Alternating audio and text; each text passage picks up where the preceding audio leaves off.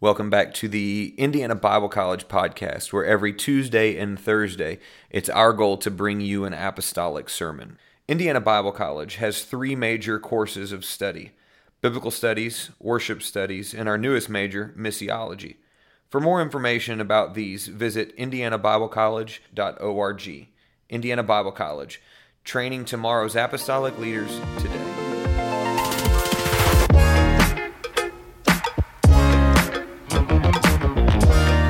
Welcome back to the Indiana Bible College podcast, where for the next few Thursdays, we're going to feature our IBC Theology Conference in a series of podcasts.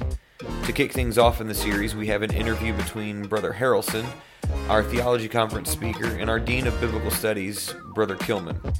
Brother Harrelson is pastor of the Pentecostals of Dothan in Dothan, Alabama, and I think that you'll really enjoy this little talk that they do.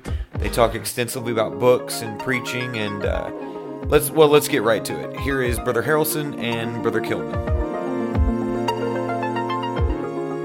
It's great to have Brother Phil Harrelson in from Alabama, pastors at the Pentecostals of Dothan, and we're privileged to have him here with us at Indiana Bible College in our theology conference this year. And we're going to get a little time to spend getting to know him and maybe let him share his heart with us a little bit. Hope you enjoy we've been enjoying his ministry for sure. His first time up in the docket today, he hit it out of the park. It was a great sermon, great challenge. And we get to get a little bit more personable time with him, asking him some questions about ministry and some advice to young preachers. And Brother Brzezinski does this blog and does a great job at it. He actually has a question. He talks about a time, I know you've mentioned it before, where you sat down with Brother Jolly and talked about books and preaching. And could you share that story with us? Yes, Brother Jolly, whenever I was a kid, he was on the district youth committee. No, he was a presbyter, and the youth committee asked him to be a teacher at the camp. And so all of my life growing up, I knew Brother Jolly. And so when I got into the ministry, I realized the value of reading. Yeah. And so Brother Lewis, our district superintendent, told me that I needed to talk to Brother Jolly. Brother Jolly at the time was the editor for Word of Flame Press. Mm-hmm. So if you have any of the older hardbound adult Sunday school books, his name is in there because he put the bibliography together. So I was preaching a rally in Bessemer, which was the church that he had retired from. And so I asked him to come and listen to me preach and to evaluate it and to tell me what I could do better and that sort of thing. Wow.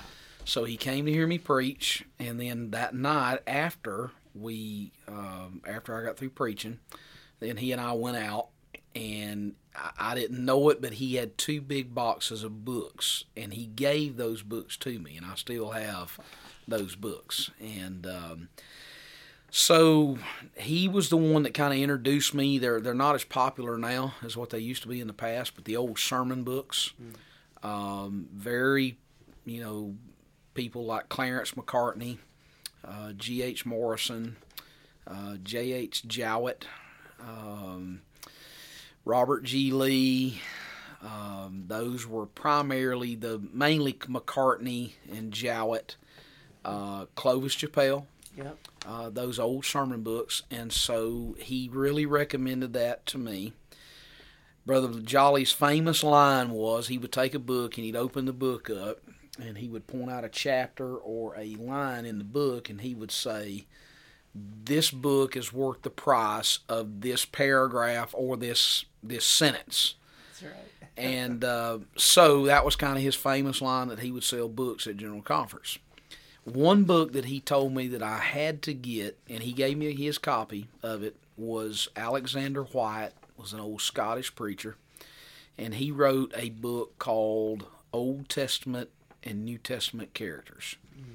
Brother Jolly told me that the price of the book was worth the chapter on Ahithophel. And he opened that book up, and Ahithophel, he said, "This is a study in bitterness." And so I read that, and it was an amazing book.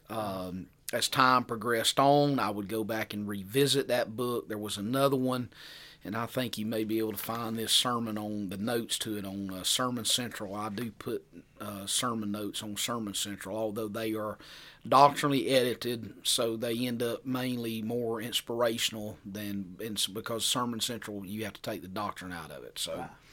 Be that as it may, there was a sermon that I preached called Wash Basins, and it was about Pilate. And he had a character study about Pilate in that. But Brother Jolly was Brother Jolly was a big David Martin Lloyd Jones fan. He bought everything David Martin Lloyd Jones had. As a younger preacher, that was a little bit of a grind for me to read. But as I got older, Martin Lloyd Jones, I've got his Ephesians commentary, I've got his Romans commentary. Well, they're collections of sermons, really, is what they are. That's what they are. And then his classic book, Preachers and Preaching, is a very good book. They have since republished that and have revamped it, and I have both copies. I've got the old copy and the newer copy.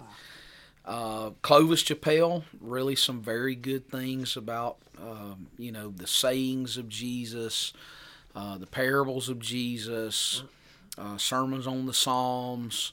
Clarence McCartney also did a very good job. The deal about Clarence McCartney was that Clarence McCartney was a minister about the time that liberalism started really creeping in. There was a man by the name of J. Gresham Machen, and he wrote a book called Liberalism and Christianity, I believe is the title of that. Well, McCartney got into a big battle with Harry Emerson Fosdick.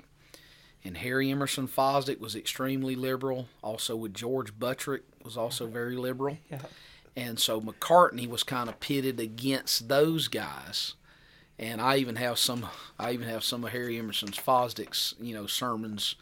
But Brother Jolly, as time has gone on, he's passed away now. But Brother Jolly was just a great man. He took an interest in young preachers, took an interest in preachers at large, but his deal was he believed preachers ought to be readers. Yeah, that's right. Very good. And I kind of that happened that was probably in 1994, 95, something like that. So it's been quite a few years ago. Wow. You guys were up till 3 a.m. talking? We were. I'll tell you, this is you could never do this now. Okay. And you have to take this in the context that I'm saying it. But I was going to take him out. Yeah. And I told him, I said, I want to take you out to eat. I'll buy your meal. And if you'll just talk to me. Well, I didn't know it, but the church was having a fellowship that they were to raise money for Sunday school. So we ended up staying at the church and eating. And so I was very disappointed. I was like, I didn't want this to. And so brother, oh, no, don't worry. He said, you just take me to your room. And he said, go buy me a 2-liter Diet Pepsi, and we'll just go to your room.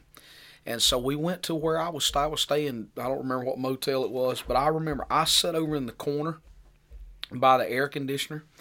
And Brother Jolly, he was really he was a short guy, and the way he would read, and he brought those 2 boxes of books, and he set them on the bed. And he paced back and forth, pulled his shoes off, paced back and forth. And the way he would read was he would put his glasses up on his forehead, and then he would read, and then he'd pull his glasses down, and he'd look at me. And I had a legal pad, and I wrote down multiple pages that night. And the other thing, too, about Brother Jolly was this. Brother Jolly remembered sermons that preachers had preached, and then he would say, I can tell you where they got that sermon. Iron shoes. That's right. Yeah. That's right. Ray Angel. That's right. And so that was really, and at the time, I'm so young, I didn't know preachers did that, but right. That kind of borders on plagiarism. Maybe that's a sin of some preachers, but anyway, Brother Jolly really was another book he told me about that I believe that everybody ought to have is William Gurnall, Christian in Complete Armor. Now, I had the 3 little paperback volumes that were abridged by David Wilkerson. Yeah. and they were published by Banner of Truth. But since then, Hendrickson Publishers have come out, and it's unabridged, and it's probably 1,500 pages. And you can pick that book up. William Gurnall, The Christian in Complete Armor. He goes through, he starts Ephesians 6:10, goes all the way through the rest of the chapter, and works through each pieces of those armor. Wow. So Gurnall, he was attached to Wilkerson. That's Tozer was Wilkerson's pastor, and Ravenhill was. Yes. Yeah, and of course Ravenhill was Tozer. Yes, Tozer but was Gurnall was a Puritan. Okay, good. And so what happened was Wilkerson found the book that William Gurnall had written, which was written probably sometime in the 1600s. Wow. And William Gurnall has only written a couple of books. He was not a real prolific, or if his writings were, they probably were. Were lost. Yeah. But Christian in Complete Armor is probably a 1,500-page book. It's awesome. The 6 seasons of prayer, the 6 seasons of temptation, and he just works through all of that. It's pretty amazing. But Gurnall was another author that Brother Charlie. Well, I'm telling you all the trade secrets. That's right. Okay, so you've mentioned some authors. What are some authors that you have pretty much everything that they've written? This is going to really. I'm not sure I want to, because this will kind of categorize who I buy everything John MacArthur. I do not agree with John MacArthur on some points of his theology. Sure. But I do. I have everything MacArthur has written. For Scriptures Authority, he's probably just yes. He's very much he believes in inerrancy. Mm-hmm. There are some areas I wished he believed a little more than others. Yeah. And one of my Bible college instructors turned me on to MacArthur back in 1990. Wow. And I would listen to him coming home at night, coming home from the hospital where I worked. But he kind of had to grow on you. But MacArthur and the books that stand out the most that MacArthur has written was some of his books that have been written 25 years ago. The Vanishing Conscience.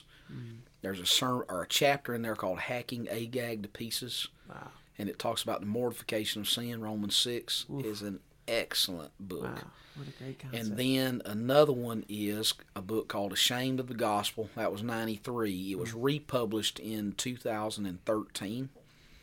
That is another, to me, those two books are very, important as far as that goes. Great. So John MacArthur, James Montgomery Boyce, his commentaries, the Preaching the Word commentaries. R. Kent Hughes is the editor of that. The Expositor's Bible Commentary. Those are kind of some of the, books that I use regularly. That's awesome. Very good. Good. So you talked a little bit about it today, about feeding God's people and having the ability to feed God's people, and you can't do that without a substantive establishment in the Word of God. So if you had to kind of challenge preachers a little bit, why should preachers be readers? I think preachers need to be readers. One of my things about I see this, and I saw this in me as a younger preacher. I was a topical preacher. I would take a text, but I would preach a topical message. Here's what I found out about topical preaching. If you are only a topical preacher, all you're doing is rearranging something you already learned. So you're just rearranging information that you've already learned. Whereas if you are preaching through verse by verse, what that does is that forces you to go out and to read other resources, and you're constantly in a state of learning. And that's why I believe preachers ought to be readers. Yeah, okay. And then you read one book, and when I was younger, footnotes I found to be tedious and boring and a waste of space. As I got older, I started realizing some of the most rich resources that a book has are the footnotes. That's right. Because you can track down other books, track down other authors, and so you kind of widen out your, what you're reading. So you switch from being just reader to being more of a studier. Yes, very much. You're into so some books are worth the bibliography alone. Yes. That's right. That's very great advice. Okay, good. So what would you say are some books that every preacher should have? What are some of those? Oh, here goes some more trade secrets. If you have ever heard of a guy named Ralph Turnbull, Ralph Turnbull wrote 2 books that were written probably in the 60s. One is called The Minister's Obstacles, and the other one is called The Minister's Opportunities. Wow. Both of those books deal with the minister's obstacles, deals with his inner life. He talks about, some of the old terms we don't use too much anymore, sloth. Yeah. He talks about pride and those things and how much it can wither a preacher's soul. Awesome. He even talks about laziness. Yeah. And then in the minister's opportunities, he talks about your schedule, the ministry of vocation, importance of study. So those are some of the older books. Preaching and Preachers by D. Martin Lloyd-Jones was a very good book. Bruce Mayhew wrote a book called Preaching with Freshness. That is a book that is designed. It's a story. It's written in fiction. It's a story about this pastor who has been pastoring for a little while, and he feels like he has gotten to a place where his preaching is just stale, and it's not. He's not doing it. Well, he's ready to quit. And he goes back to where he went to Bible college at and runs across one of his old professors. And this professor starts working with him and talking about him recovering the matter of preaching. Wow. And so and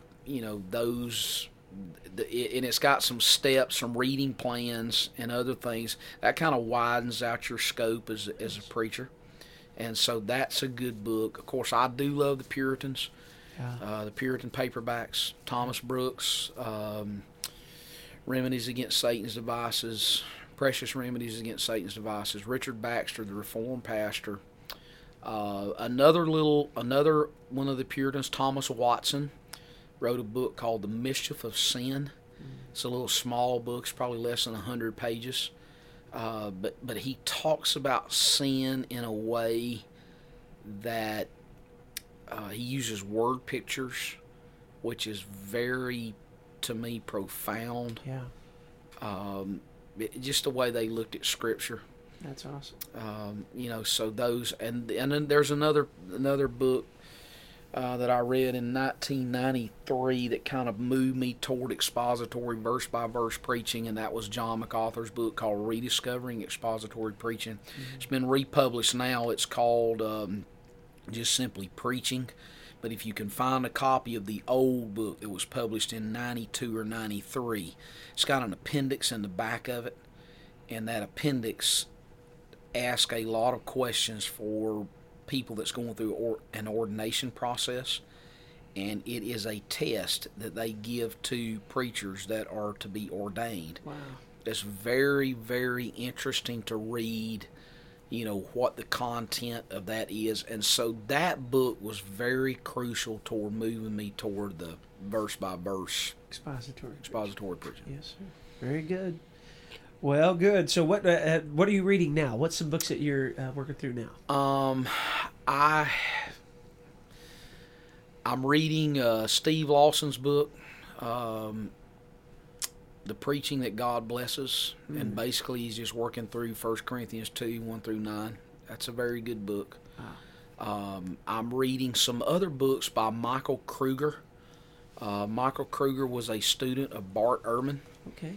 And Bart Ehrman, when you walk in his classes, he's a professor at, I think it's at University of North Carolina, Chapel Hill, and he dismantles Scripture. Yeah. So Michael Kruger walked into his class and literally had his faith destroyed by Bart Ehrman, because Bart Ehrman was talking about how many mistakes were in the Bible. So what Kruger does is Kruger goes back and revisits the canon, the process of canonization. He addresses some of the things that Bart Ehrman says to try to tear Scripture down. Sure. And so I have been reading some of Michael Kruger stuff. So it's a contemporary answer to kind of the cutting very edge much dismantling of Scripture. Okay, yes, very much so. Wow, that's awesome. So I guess those are probably the two things that I'm that's kind of that I have been reading this week. I got you. Okay, so you've talked a lot about exegetical preaching. So this is a great little question Brother Brzezinski poses. He says, "Why should the Bible drive our preaching?" I know we talked about a wonderful friend you had, candid conversation, and we talk about iron sharpening sometimes, but that's literally grinding the edge off something. So maybe you could help a little bit talk to why the Bible should drive our preaching. I think there's a mandate that Paul talks about, 2 Timothy 4, preach the word. Preach the word. I don't believe that we're life coaches. I don't believe we're motivational speakers. That's right. I don't believe that we preach. I call it a therapeutic gospel, a gospel to make people feel better. Yeah. The gospel, at some point before it converts you, has to be confrontational. That's right. Before you can ever understand the gospel, it has got to be at some point confrontational. So we have to preach the Bible because the Bible is really our only answer for spiritual needs in life. That's right. I believe it's important that we preach it in context. Yeah. Because if I take something out of context, then what I'm saying is my opinion or my thoughts about this particular scripture is more important than what God actually intended for His Word. That's right. That's a great way And to say so I believe that's idolatry. it. That's right. I really do. I really believe that whenever... Now, I have to admit, as a younger preacher, I probably preached things that were out of context, Sure. but as time has gone on and there's been a development as a Seasoning. preacher, yes, That's right.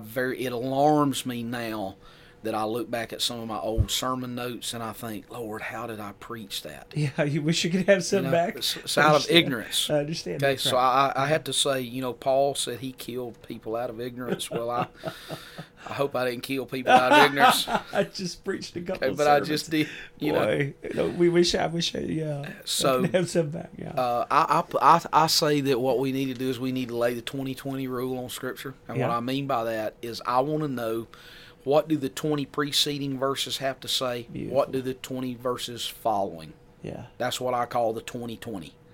So when I look at Scripture from that angle, Yeah.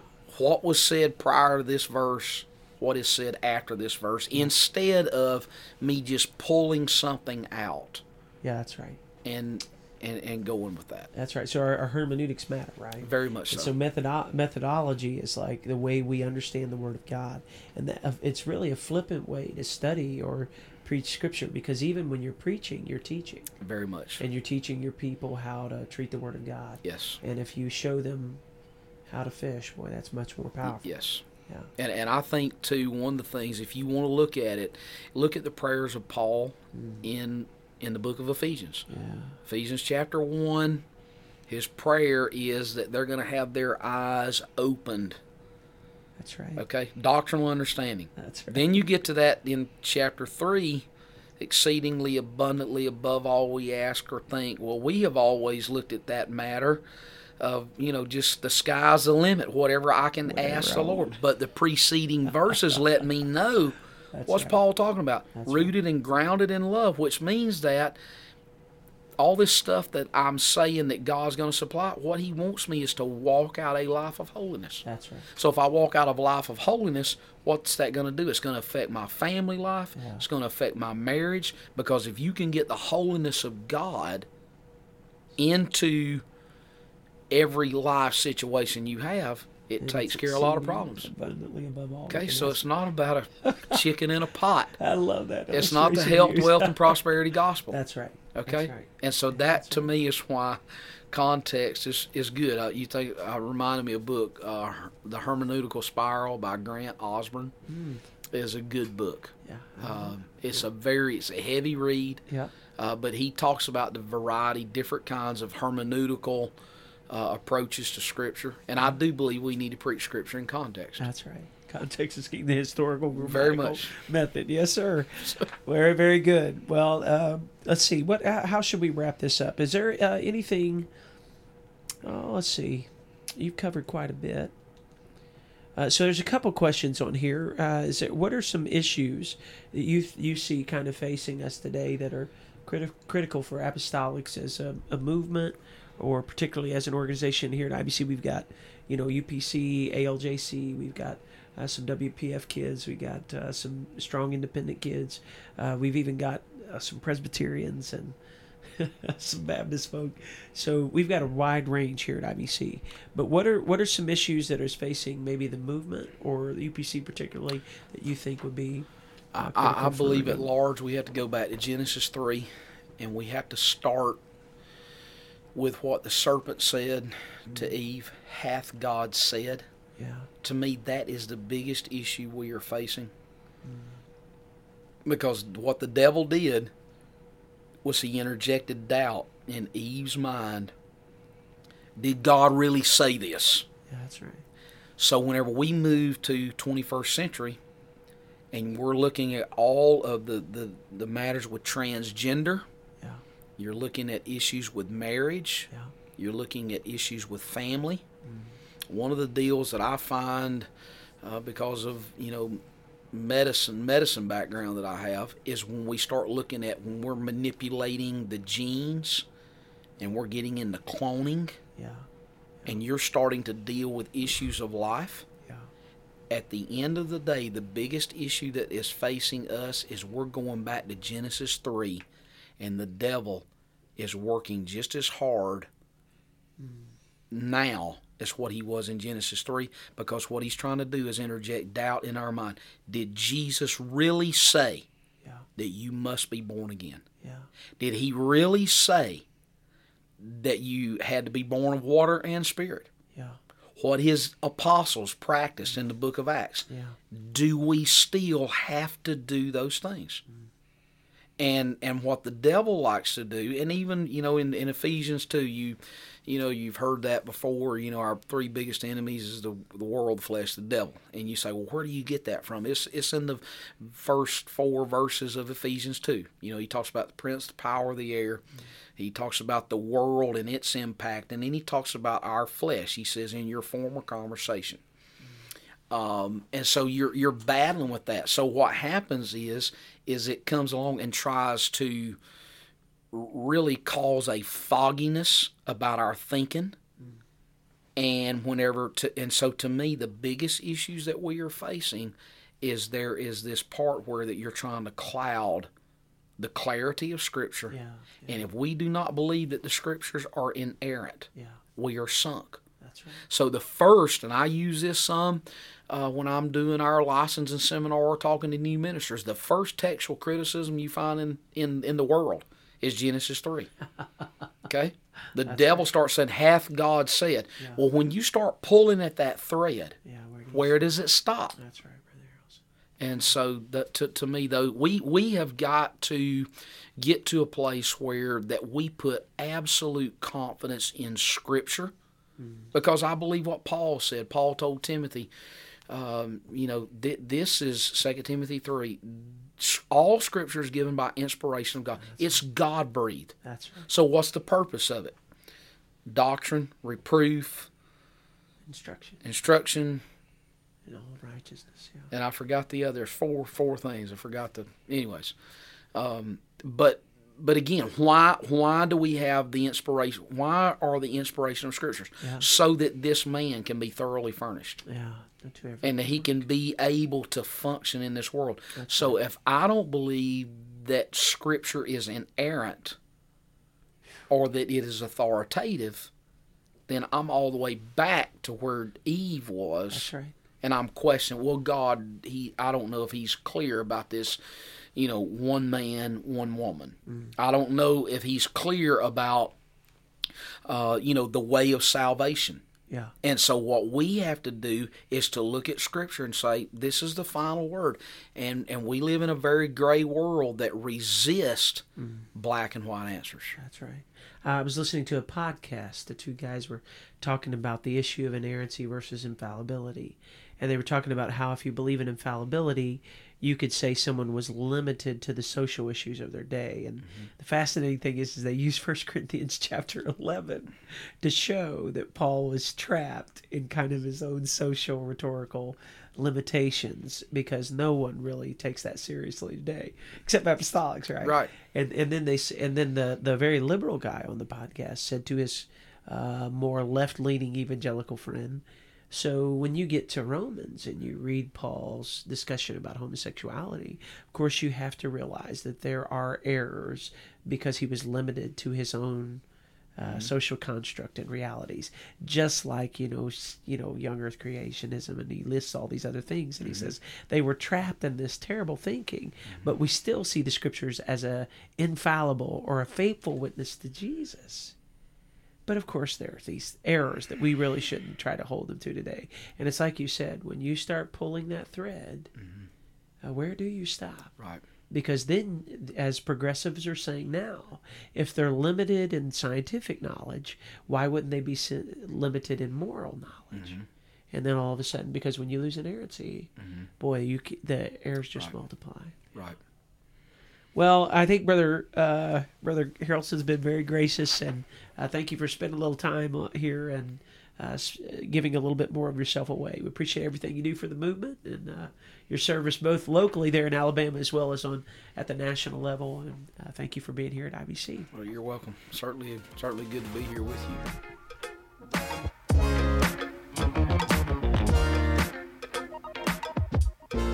The new Indiana Bible College album, At the Cross, will be available April 11th, 2018. Indiana Bible College has 3 major courses of study: Biblical Studies, Worship Studies, and our newest major, Missiology. For more information about these, visit indianabiblecollege.org. Indiana Bible College, training tomorrow's apostolic leaders today.